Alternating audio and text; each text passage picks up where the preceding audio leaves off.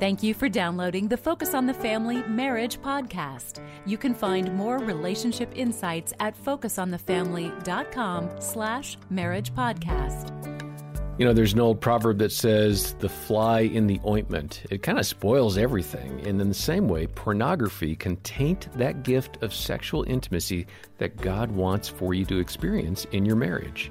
I'm John Fuller, joined by Dr. Greg Smalley. He runs our marriage department. And Greg, this is a topic that does not require a lot of judgment and shame. Actually, it needs the opposite. We need to come at this topic of pornography and sexual intimacy with a lot of grace and a lot of truth, right? Which are ways to create safety. Okay. So as we have these conversations about pornography or whatever is going on, if we make our goal to create a marriage that feels like the safest place on earth, and that's how I want my wife to experience these conversations.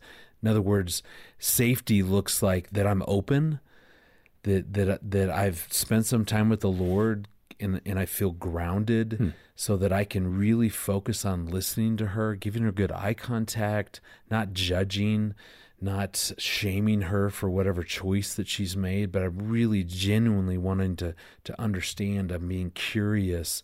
See, the safety then allows us to have these conversations, and the more success that we have, the more normal it becomes that we can be honest and vulnerable and share mistakes and failings, knowing that, boy, we can talk through this as a couple and not only have a successful conversation, but actually a conversation that will bring us closer together. And what a great place. That's the goal. Well, Nick and Michelle Stumbo had to really struggle to get to a safe place in their relationship, as Nick had dealt for a number of years with pornography. And Nick was a pastor for many years, and his struggles became very apparent in their marriage. Here they are now, Nick and Michelle Stumbo, as they tell more of their story to Jim Daly. Nick and Michelle, let me pick up on what you said right before the break there. This idea that confession, it's healthy, it's good, it's important. It's actually quite bold, because most people struggle with that step.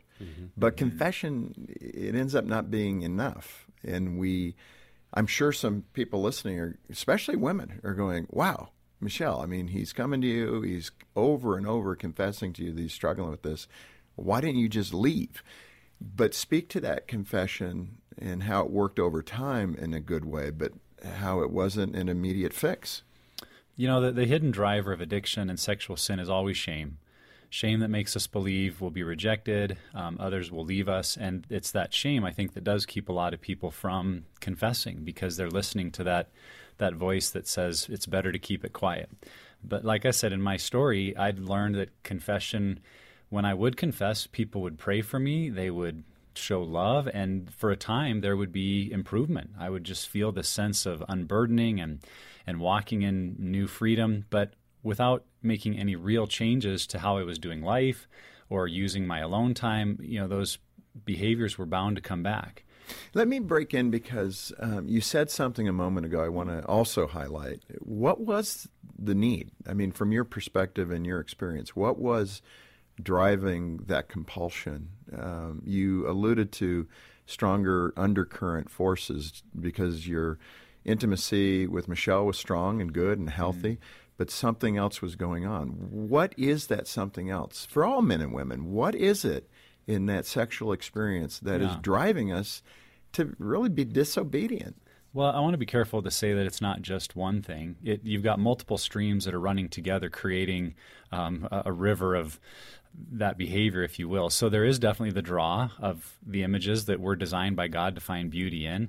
There's the chemical response happening in your brain that does create not only the pleasure at the end, but just the excitement along the way is being reproduced. That's dopamine and other chemical reactions in our brain. It's a reward system. And the more we repeat it, the stronger it becomes, and the more easily triggered it is. So it could start for a guy, like often for me in those scenarios, it would be being at work, feeling a sense of maybe procrastination, that there's some hard work to do, I'm not sure how to do it.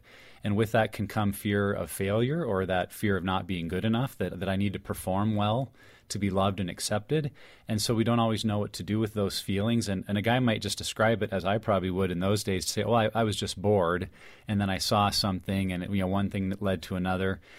In my story, and I think in so many people's stories, they never just go to the computer rushing to look for pornography, but it becomes this step-by-step back to where you never intended to go. And so I really see now that in that area of procrastination and the fear of failure or of hard work that I couldn't do well, it would open me up to something else that was just a convenient escape, to start to disassociate from those unwanted feelings. And then the brain finds enjoyment and pleasure in that escape. And then the escape just becomes a slippery slope into the places you promised you'd never go again. Yeah. And once again, that Barna research, 68% of Christian men, people going to church, and 25 to 30% of women, Christian women, are experiencing this addiction, or at least exposure to pornography. Let's go to the biblical component of this, and we're going to come back next time and talk much more. But help us understand the biblical warning signs about sexual sin. And, we all agree that all sin separates us from God. That's the core problem. But how is sexual sin perhaps even more harmful than other sin? Sexual sin by its nature is always escalating. It's really the James 1 passages of, what is it that entices you and drags you away? Isn't it, the lusts inside of you that give birth to temptation, and that temptation gives birth to sin, and that sin, when it's fully conceived, gives birth to death. And I think that's what we see happening in our sexuality is the desires we feel are quite normal, but then they're being twisted by sin and by the enemy for unhealth, and that's now temptation. And we cross the lines because we're tempted into sin. And it doesn't just stay there. It's not something that just leaves you alone and allows you to stay where you're at, partly because of what we were saying earlier about brain chemicals. Those brain chemicals experience a toleration where the same experience won't produce the same kind of excitement or the chemical hit. And so you're always craving more.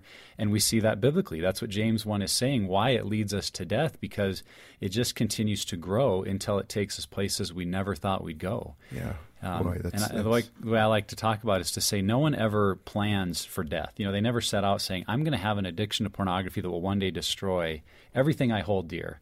But the problem is we don't plan not to. We don't plan effectively how to deal with the temptation and the sin to make sure we head towards life rather than allowing it to escalate towards death. Some really good thoughts from Nick Stumbo about changing your habits to protect your heart. And Greg, your perspective, please. I mean, we've seen studies that indicate it's not just men, but women are struggling with pornography. What advice do you have, Greg, for a woman who's saying, yeah, that's me, I'm stuck? Yeah, we see this a lot, and it's not just men. Many women are struggling with pornography, but for a very different reason. The studies that I've seen, the research that I've read, really talks about that for women, they're looking at pornography. They're noticing the relational aspects of these videos or these pictures or these books that they're reading. And so I think it begins for a woman to really notice that I'm turning towards this maybe because something's going on in my own relationship, my own marriage, that is not only that it's not satisfying, but it's, I'm feeling lonely. I'm not getting the desires of my heart met. And so just understand that it's 100% natural and normal to desire that closeness, the things that you want within your relationship.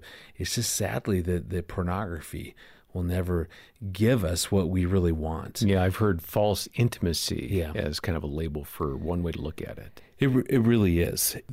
I know I've heard for like guys, there's a release without any relationship. And so it creates then this very simple experience that doesn't require the investment, the risk that relationships provide. Mm-hmm. And so there is a falseness there. And I think for either a man or a woman who's struggling with this, it always begins by going in to talk to a Christian counselor to better understand what's going on for me. I am turning towards something that's not good for me. So there's a personal integrity issue, but I'm doing this for a reason. Why? Yeah. What's going on? What's the motivation? What's the drive? Feeling behind the action? Yeah. What's the need that I'm trying to get met? That's maybe a legitimate need that I'm getting met in an illegitimate way that is only causing me hurt as I feel guilty and full of shame. It's causing damage to my relationship. So always the first step is to really begin to pray that through, to turn to a pastor, a good Christian mentor, a counselor who can begin to help me kind of piece together what's really going on, because you need that as you then bring that to your spouse. Because you want to take something that's been in the darkness that you've hidden away, and you want to move that into the light. You want to get that out into the open. Well, we want to encourage you to bring things into the light, as Greg has said, and we'll suggest you contact one of our Christian counselors. They can give you some starting points and some ways to be constructive, not destructive, in that conversation with your spouse. Contact us today and set up a consultation. We're a phone call away, 800-A-FAMILY, to schedule a time to talk with one of our counselors. Online, we have a tool to help you find a counselor in your area, somebody close by that you can establish a working relationship with and meet with on a regular basis, you perhaps as an individual, ideally as a couple. And then, of course, we do have Nick Stumbo's book, Setting Us Free, and details about the ministry that Nick and Michelle have. All of this help and more available to you when you call 800-A-FAMILY or check the episode notes for details. We'll continue the conversation with the Stumbos next time. Until then, on behalf of Greg Smalley and the team, I'm John Fuller, and this has been the Focus on the Family Marriage Podcast.